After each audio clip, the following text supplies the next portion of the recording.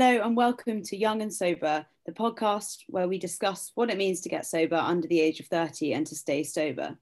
If you're sober, sober curious, or just curious, you have come to the right place. Any discussion here is an experience of the individual and should not be taken as the stance of AA as a whole. Welcome to episode 46.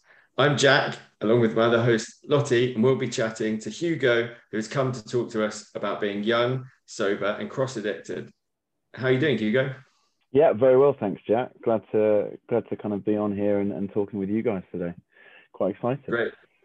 Yeah, it's great to have you. And usually before we start, we have a listener question, which is a question from a new or regular listener. And this week, John has asked, it's actually relevant to the episode today, but he's asked, he's going to AA and CA at the moment and just deciding where to get his sponsor. You know, he's a couple of people that he likes at both of his meetings, and he's wondering how to best pick a sponsor. And so he'd like to know or get advice on how to choose a sponsor between the two different meetings.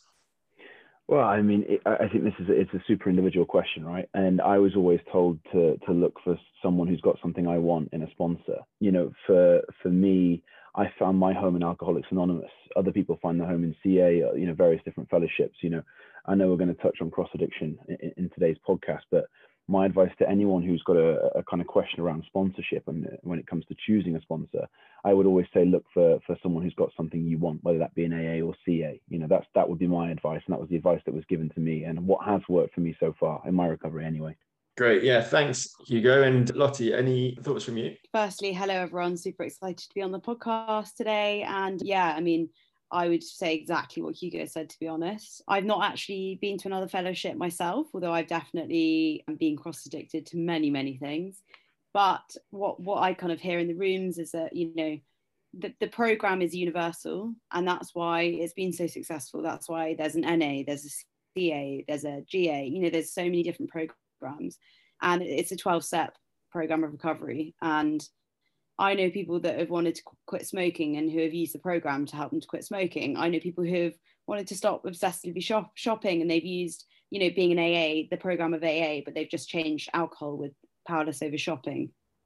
So as Hugo said, I think if you see someone and you hear them and you want what they've got, that is a great place to start. And often if they really feel like the main kind of addiction is not in the meeting that they're in or the fellowship they're in, they will recognize that and they will guide you. So my advice would be just don't dwell on it too much, you know, put the action in, just get a sponsor and they will help to kind of guide you. What about you, Jack? Yeah, thanks, Lottie. Yeah, same as you guys. I did chat to my sponsor about it when I got a sponsor in AA, and he said, you know, really, if you have one strong, what he advised me, if you've got one strong primary addiction, then, you know, maybe go with a sponsor initially in that fellowship. But like you said, Hugo, yeah, it's pretty individual. So if you feel like you'd benefit and you want to do two fellowships and, you know, given the same level of commitment, then there's no reason why you can't have two sponsors across different fellowships as well. I've heard of a couple of people that have multiple sponsors in AA, but I don't know how advised that is. But yeah, thanks so much, Hugo and Lottie. Cool. And so moving on to our topic of the week, it would be great, first of all, Hugo, just to understand a bit about your experience. Obviously, this is an AA podcast, but your experience in AA and what brought you here. And then we can chat a bit more about cross-addiction along the way. Sure. I mean, cross-addiction actually has a huge part to play in how I found Alcoholics Anonymous. It's a pretty kind of fitting topic for me, as I'm sure it is for a lot of people who are in AA. You know, some background on myself, I started drinking in my early teens. You know, I grew up in the north of England.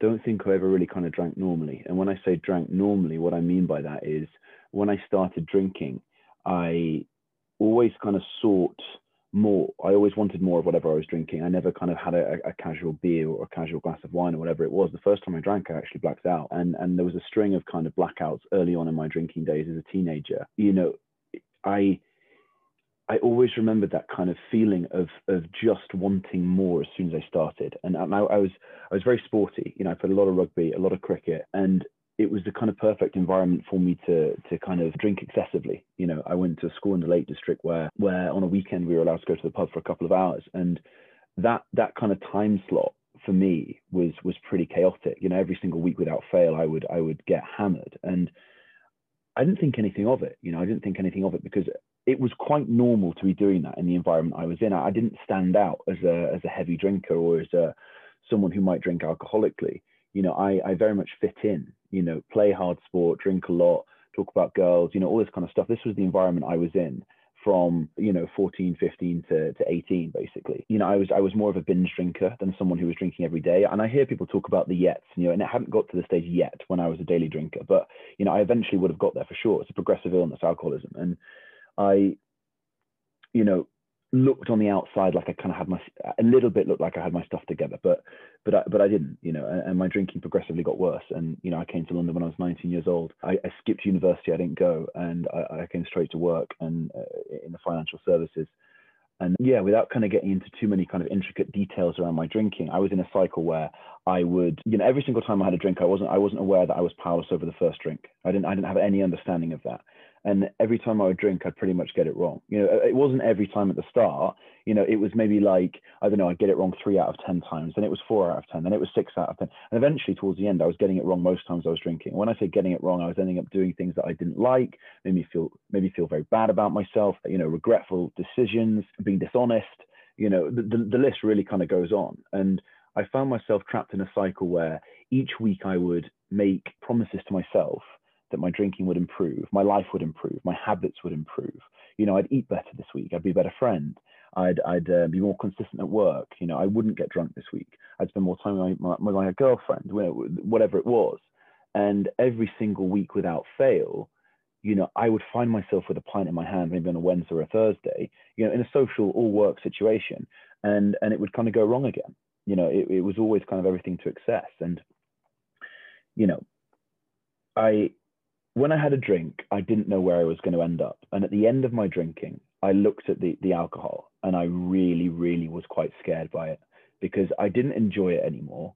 I was terrified, in fact, because I looked at the glass and I just didn't know where I'd wake up. You know, I didn't know what was going to happen that night. You know, if I'd end up doing something, if I would end up being unfaithful towards someone, if I'd, you know, end up hurting someone, whatever. Like, I just didn't know what was going to happen. And that for me was, you know, right at the end of my drinking. And I stopped because the person I was in a relationship with was going to leave me because of it. I thought it was very sad that I would lose a relationship because of alcohol. And I put it down, but I didn't seek help. I didn't seek Alcoholics Anonymous. You know, I didn't think that I needed to. You know, I thought that the trick is not to have a drink a day at a time, which obviously is what sobriety is about. But, you know, I didn't realize that I have a spiritual malady, you know, that I suffer from alcoholism. And as a result, I cross-addicted. You know, I removed alcohol, which was my coping mechanism for all the kind of thoughts and feelings that were coming in. It was the coping mechanism for my thinking, which is where the kind of root of my illness lies. And I decided to exercise for 3, 4, 5 hours a day, you know, to avoid being with myself, to avoid feeling all those things that I was suppressing with alcohol. But I had no understanding or awareness at the time that I was using alcohol in that way. I had no understanding. I had no awareness that I was unable to kind of sit with myself and be with my emotions and feelings. You know, I thought I drank just like I drank the way I drank because, you know, I was a big drinker, and because I was a sports guy, and because, you know, I was always the social extrovert and all this kind of stuff, you know, which I must have looked like on the outside.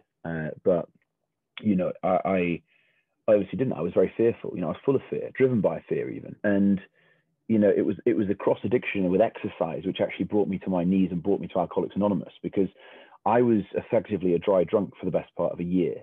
You know, for a year, I didn't seek the solution. I didn't go to Alcoholics Anonymous and find a sponsor like we were saying earlier. I decided that I could medicate my alcoholism with exercise and with food. So I cross-addicted with these two things. And what did that look like?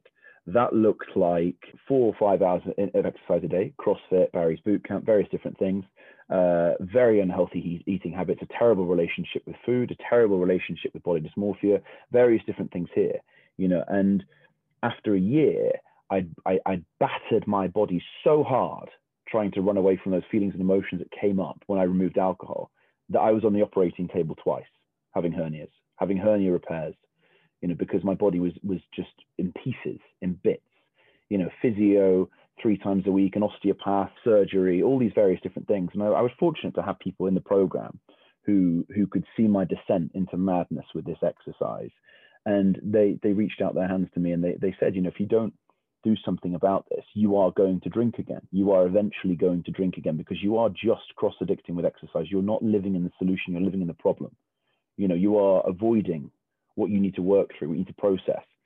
And I didn't believe them. But at the point where I had the hernias and I had the surgery, I was in pieces. I was ready to accept it. I was ready to accept help, because the thought of spending time in my head at that point was unbearable, absolutely unbearable.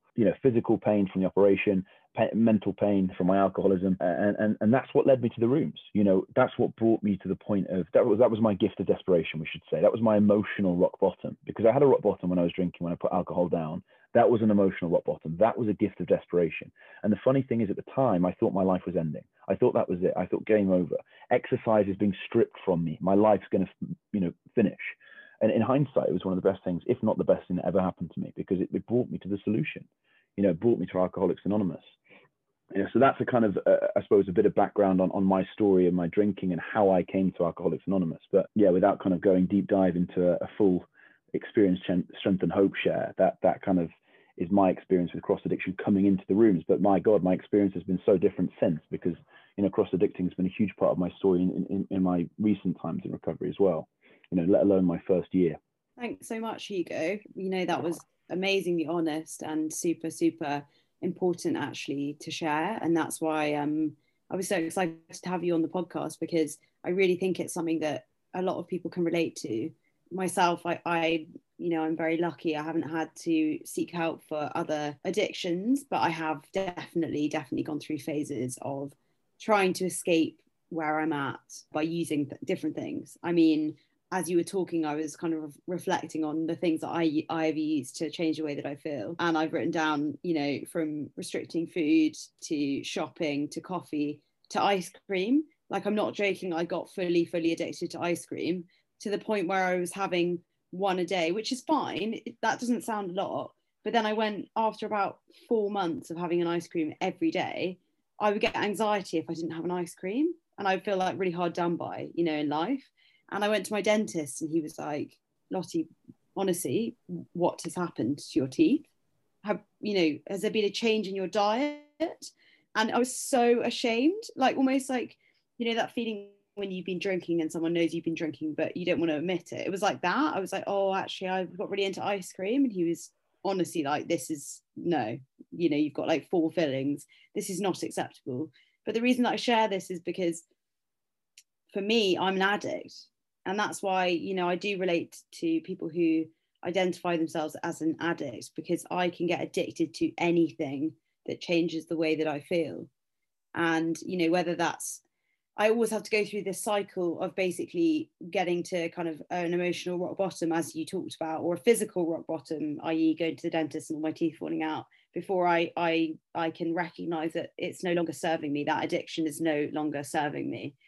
And it's something that I have to work on all the time. I would say I've got about 4 addictions running through my life right now. I got really addicted to F1, which is actually not a harmful addiction.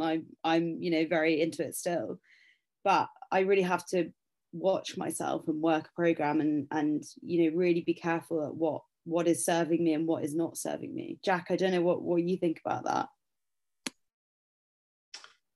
Yeah, thanks, Lottie. And yeah, interesting listening to that, Hugo, because weirdly, exercise brought me to AA as well. I had to find something to prove that I wasn't an alcoholic. And the way to do that was through achieving bigger and bigger goals in exercise. And, it all kind of came tumbling down and I realized that I couldn't stop drinking when I was training for a long distance triathlon, and I just couldn't stick to my training plan. I'd stick to it for 2 weeks, but the same as you, I would go 100% at exercise, hit it every day for 2 weeks, and then just break and then drink for 4 or 5 days, then get back on it for 2 weeks. And so it was really that addiction to, like you said, not being in your own head and and avoiding, you know, feelings that was the same. And then out the other side of, you know, when I stopped drinking as well, you still have to be careful. I still have to be really careful with it.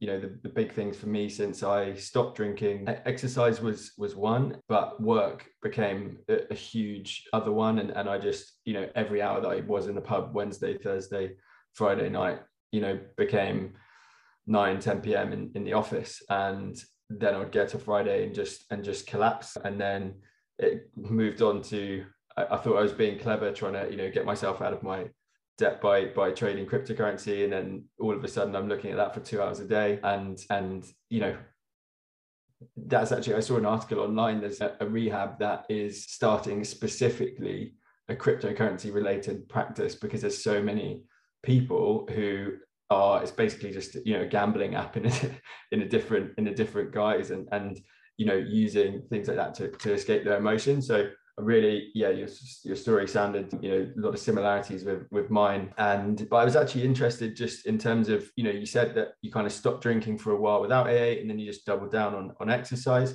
How come you decided that, you know, it was AA how did you get to the point that you decided that it was AA that you needed, and you know, that was going to solve your problem at the time? Well, I had been, you know, I was introduced to AA by a friend of mine who was getting sober at the time, and like, you know, I was aware that there was a serious problem with alcohol. You know, like I say, I never drank normally, but I thought the whole point of Alcoholics Anonymous was to not have a drink, and obviously that's the entry level, right? The base level for us is to not pick up a drink a day at a time, but the real work is done when we're sober. When you know, when the drink's gone, we start with the real work, you know, around our thinking. You know, you hear it all the time. You come for your drinking, you stay for your thinking, and I had friends who were holding that door open for me, you know, who, you know, were really helping me understand that I wasn't addressing the problem. I was just avoiding it.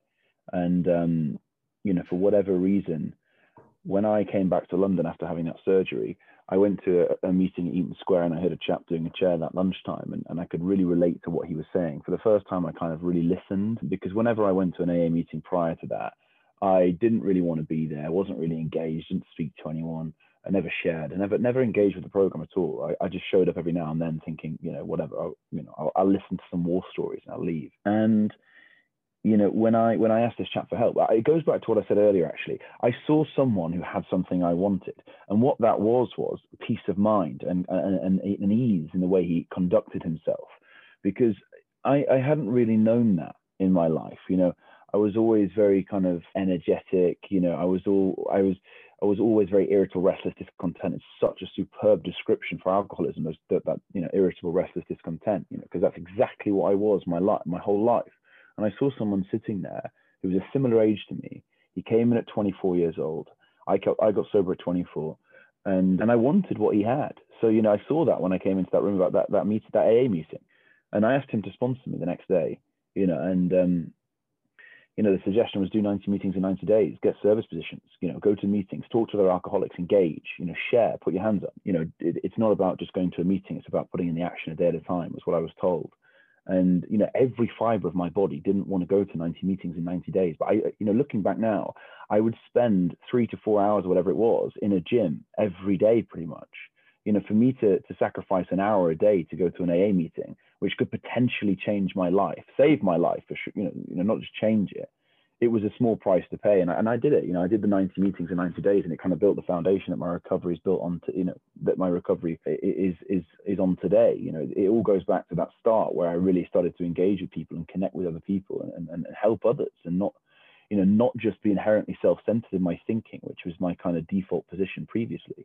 So AA, I don't know, AA has always felt like home to me. I've tried other fellowships. I've been to AA, to NA, CA. I've been to, you know, I go to food fellowships as well. You know, I've been to OA, I've been to ABA, I've been to all sorts of different fellowships, because, you know, my addiction, my alcoholism, it's anything for me that changes the way I feel, I can do obsessively. And trust me, I've got a list as long as my arm of things that I've tried to do to avoid feeling things. And, you know, I see it as a pyramid, my recovery. And, you know, the bottom line for me is not picking up a drink or a drug. That's the bottom line. but I've got other things on top of that. You know, there are things around food. There are kind of guidelines I have around food. I don't, you know, nicotine was something I managed to stop in sobriety. I could not for the life of me stop smoking or vaping, but I managed it a day at a time, you know, with the help of others in AA. You know, there are social media, you know, I deleted social media, you know, maybe nearly 2 years ago now. You know, yeah, you know, sugar, you know, I had a recent slip on sugar, but for the best part of 18 months, I don't, you know, a day at a time, I don't have sugar, you know, I don't have that in my life. It's something that doesn't work for me, you know, and I've been on my own journey with all those things I've mentioned to you, but a day at a time, I don't need to do them anymore because I have a program that I can use, you know, and when I'm not close to the program and I don't prioritize it and I don't put my recovery first, you know, those things change. You know, I just said to you, I had a slip on sugar recently. The reason I had a slip on sugar recently was because I was so heavily cross-addicting with something else that I prioritized it over my recovery. You know, you mentioned work. It was the same for me. You know, it's work. The year of 2021, for me, I prioritized work, just like I prioritized exercise in that first year. You know, I'll be 4 years sober in just over a month, and a day at a time, God willing. And, you know, my fourth year had a lot of similarities to my first year, huge amounts of cross addiction, you know, huge amounts. And as a result, you know, those standards I set myself, that pyramid I've been building for years now in terms of my recovery, it started to chip away. You know, the signs are there, the flags were there that things aren't great, you know, things aren't going as well as they should, not as well as they should be, but, you know, let's just say the warning signs were there that I wasn't working a program, you know, I wasn't prioritizing Alcoholics Anonymous. And, you know, what happens when I do that is that I put my recovery at risk. You know, I've heard someone say that you put anything ahead of it, you'll lose it. I lost my exercise. You know, I had to be on an operating table, couldn't move. You know, and you know, I've heard plenty of stories of others who have prioritized various different things ahead of AA, and those things have been removed from their lives. You know, it's for me, it doesn't work unless I prioritize it. You know. How do you find, Hugo, like, so food and exercise are things that people, you know, who might be wanting to stop drinking think that are important to, you know, well, obviously you need to eat and it's healthy to have some level of exercise. AA is a abstinence-based program. Can you just explain a little how you've dealt with, you know, those things which you may want to limit rather than, you know, stop completely, and how that compares to, you know, your AA program? Sure. It's something, I must say, it's something that is very individual to people, this, in terms of, you know, food and exercise. So this, what I can share is purely my experience around it. It's very individual to the person. I had, as I said, issues around exercise and issues around food. You know, I never had a healthy relationship with food for as long as I remember. You know, I over-exercised clearly, as I explained earlier. And, you know, I mentioned body dysmorphia. You know, when I was in peak physical condition, shall we say, I was never big enough and I was never lean enough, despite, you know, having no fat on me and you know, being what would be considered to be quite a muscular build. So my point was, it was never enough for me when I was in that very unhealthy space exercising. And, you know, my eating was out of control. You know, I'm powerless over sugar and I'm powerless over flour is the easiest way for me to kind of explain it in a nutshell. So I have to remove those things from my diet, just like I'm powerless over alcohol. And I have a physical allergy when I start to drink. I have a physical allergy when I have sugar or when I have flour. So I remove those things from my diet and I have 3 meals a day. That's what I do food wise. And I follow a food plan, which I work through with the sponsor in Overeaters Anonymous. And that for me has been life-changing. And it, you know, it doesn't work for everyone, because I've tried other fellowships around food. I've tried various different things around food, and the only thing that works for me is a kind of a food plan that I know I can follow. And you know, it again is super individual. And I have great people around me who have great food recovery. So I have people I can seek counsel from and talk to on this kind of stuff, and I've seen them live and breathe it, and the change it's had in them. You know, and I'd say it's important to kind of have a sponsor or someone that you check in with around food, because if not, you know, you can very quickly fall into that place where you're over restricting and losing lots of weight, or you're overeating and gaining lots of weight. And you know, it's a very insidious thing, I think, an eating disorder or issues around food and exercise, because, you know, society, you know, we're kind of rewarded for looking in peak physical condition. Yet when I was in, and I say peak physical condition, but, you know, when I was in, let's say, good shape, I had everyone telling me how great I looked.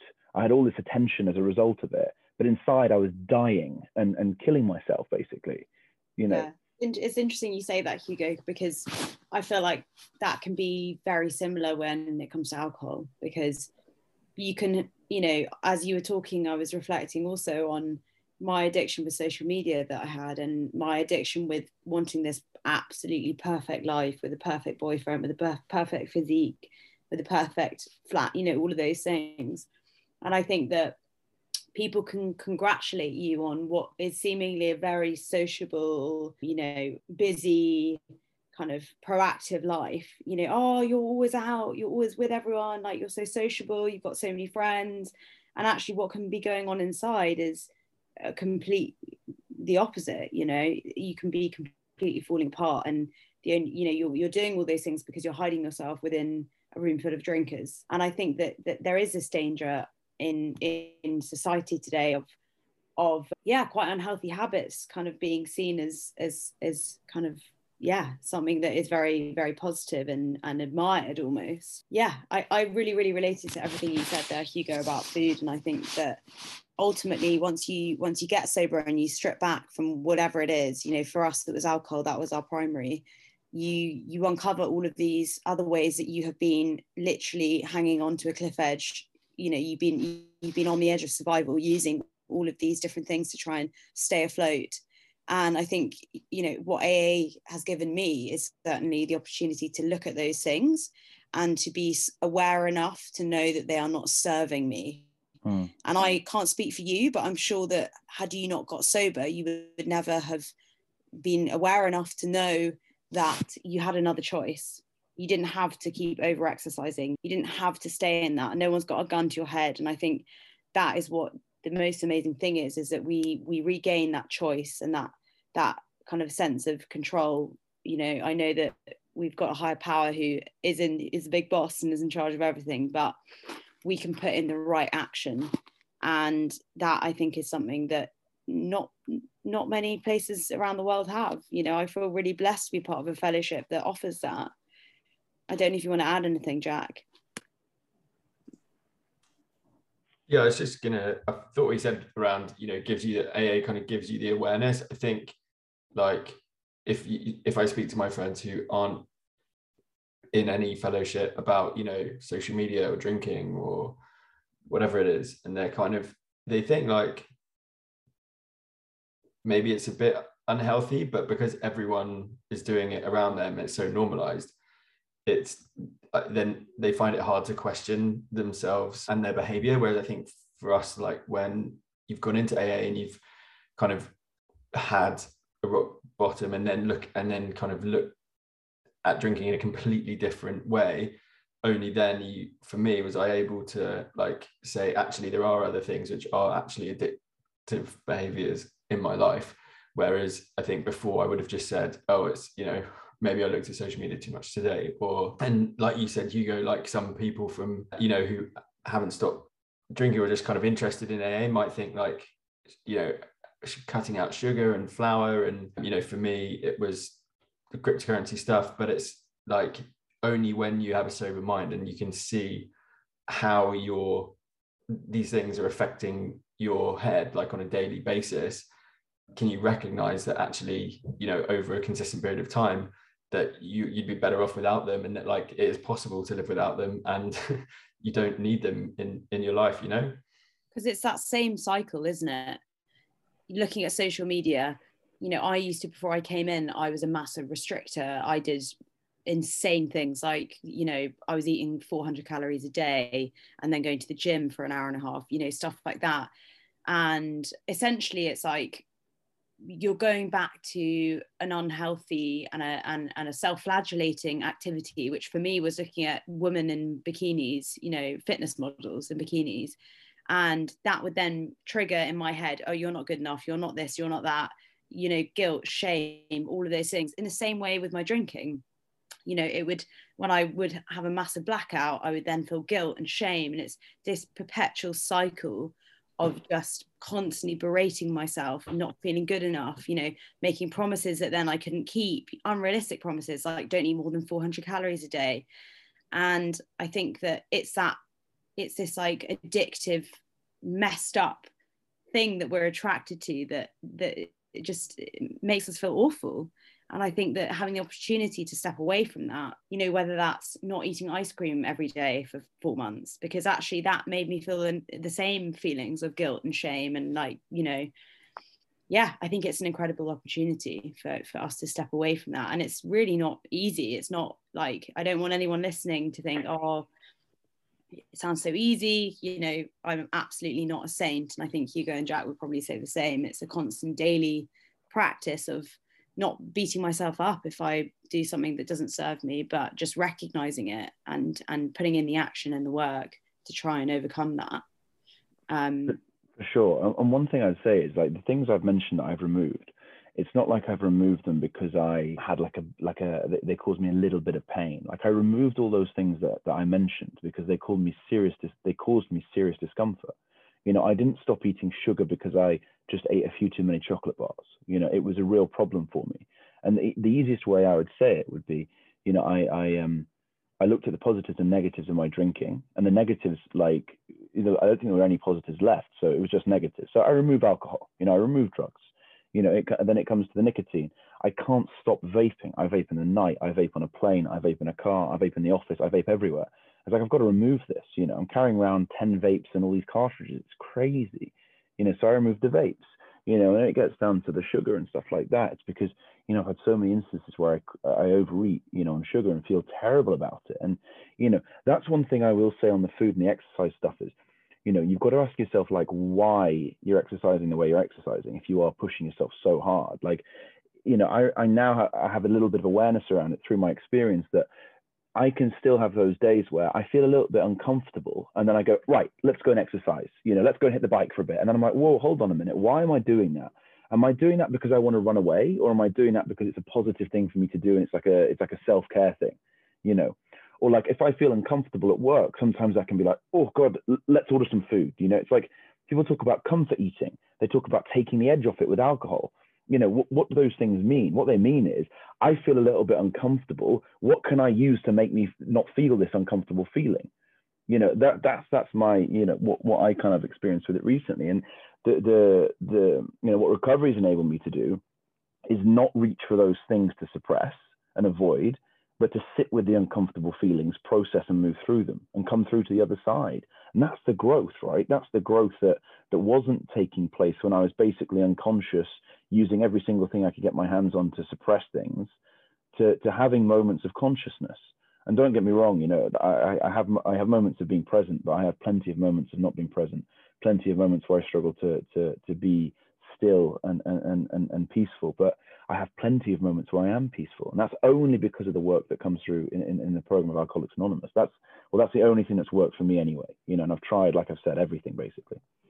Yeah, I love that. I love what you just said, Hugo. And it's that hole in the soul that people talk about. It's like, I imagine just a massive gaping hole within me.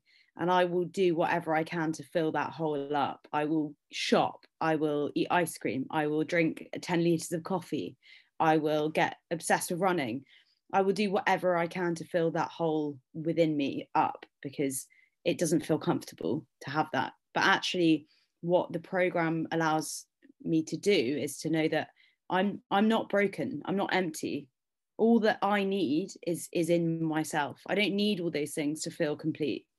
And I just want to share this. I heard an amazing podcast by my girl Oprah, and she interviewed another amazing woman called Glennon Doyle, and back in 2017. And she said this amazing thing that really just, I think is nice to end on, which is, she was talking about kind of her rock bottom. And I guess this refers to cross addiction as well, like trying to fill that hole. And she said that, you know, there's so many material things that we can get obsessed with or feel like we need, but actually all that can be they can all be taken away from you. Like, you can get a hernia so you can't exercise. You can, you know, lose all your money and not go shopping. You know, all of those things can be taken away from you, but the three things that can't be taken from you is your faith, your hope, and your love. That will never go. So the more that I focus on putting in the work to, you know, feel gratitude for my faith, to work on my faith, the more that I feel hope, the more that I work on my loving connections, those are the things that are going to never go. you know, and I think that that is something that I forget all the time, but that's the truth for me anyway. So yeah, I just wanted to end on that. I don't know, Jack, if you want to add anything else before we start wrapping up. No, that was great, Lottie. I think, yeah, it just seems like with cross addiction, it's just, for me, just been a journey. Like Hugo said, it's like you can't stop everything straight away the first day that you come into AA, and only after a while and after experiencing pain can you, like, does your body and your mind react to that to make a change. And you know, sometimes that can take, whether it's smoking or food or exercise or whatever, it can take months, it can take years. But I guess the only advice I'd give to people who are, you know, listening to this wanting to stop drinking is focus on that's you know, focus on what's going to kill you first. And you know, alcohol is usually, drugs is usually the one that you know need to focus on, and don't worry about all the other stuff. I beat myself up plenty of times for continuing to smoke and, you know, various other stuff, and you know, it will come with time, and you know, still working on a lot of things. But yeah, just don't beat yourself up for not being able to do it all at once, because there's, you know, a lot of work to be done in the meantime. Yeah. Oh, thanks so much, Jack. Finally, we end this podcast by saying something that we're grateful for today. Hugo, what is something that you are grateful for today? I think it's the you know, one thing I always kind of write about on Gratitude List is connection with those close to me. And you know, when I'm prioritizing kind of my well-being and my recovery, you know, it really shows in my kind of relationships with close friends and family. So I think one thing that I would say I'm grateful for is the relationships that I have with close friends and family today, because they are so far from where they were, you know, just under 4 years ago, and they're so far from that kind of first year when I was a dry drunk, and that's because, you know, this program enables me not to be inherently self-centered and thinking about myself, but you know, what I can bring to relationships, to friendships, where I can kind of, you know, help others and connect. And that's something I think that I'm, you know, incredibly grateful for, is the connection with people I have today, because, you know, I hadn't experienced that beforehand, really. You know, I was very good at kind of being a chameleon in rooms and socializing with people, but today I have kind of real friendships. So that's one thing I'd say. Jack? I'll actually agree with Hugo. I think, you know, I've got more friends in AA, but what's really outside of AA has changed is someone, you know, relationships are like compound interest. It's like over time you build relationships, and for me, the relationships I've had outside of AA, I have just continued to, you know, friends from school who, like, I've always had a friendship with, but just those relationships got so much better, so much stronger, you know, over the last 18 months, and you know, to the point where I'm seeing them, you know, pretty much every weekend, when I was seeing them maybe once every 3 months beforehand.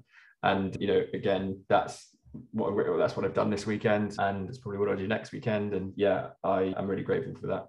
How about you, Lottie?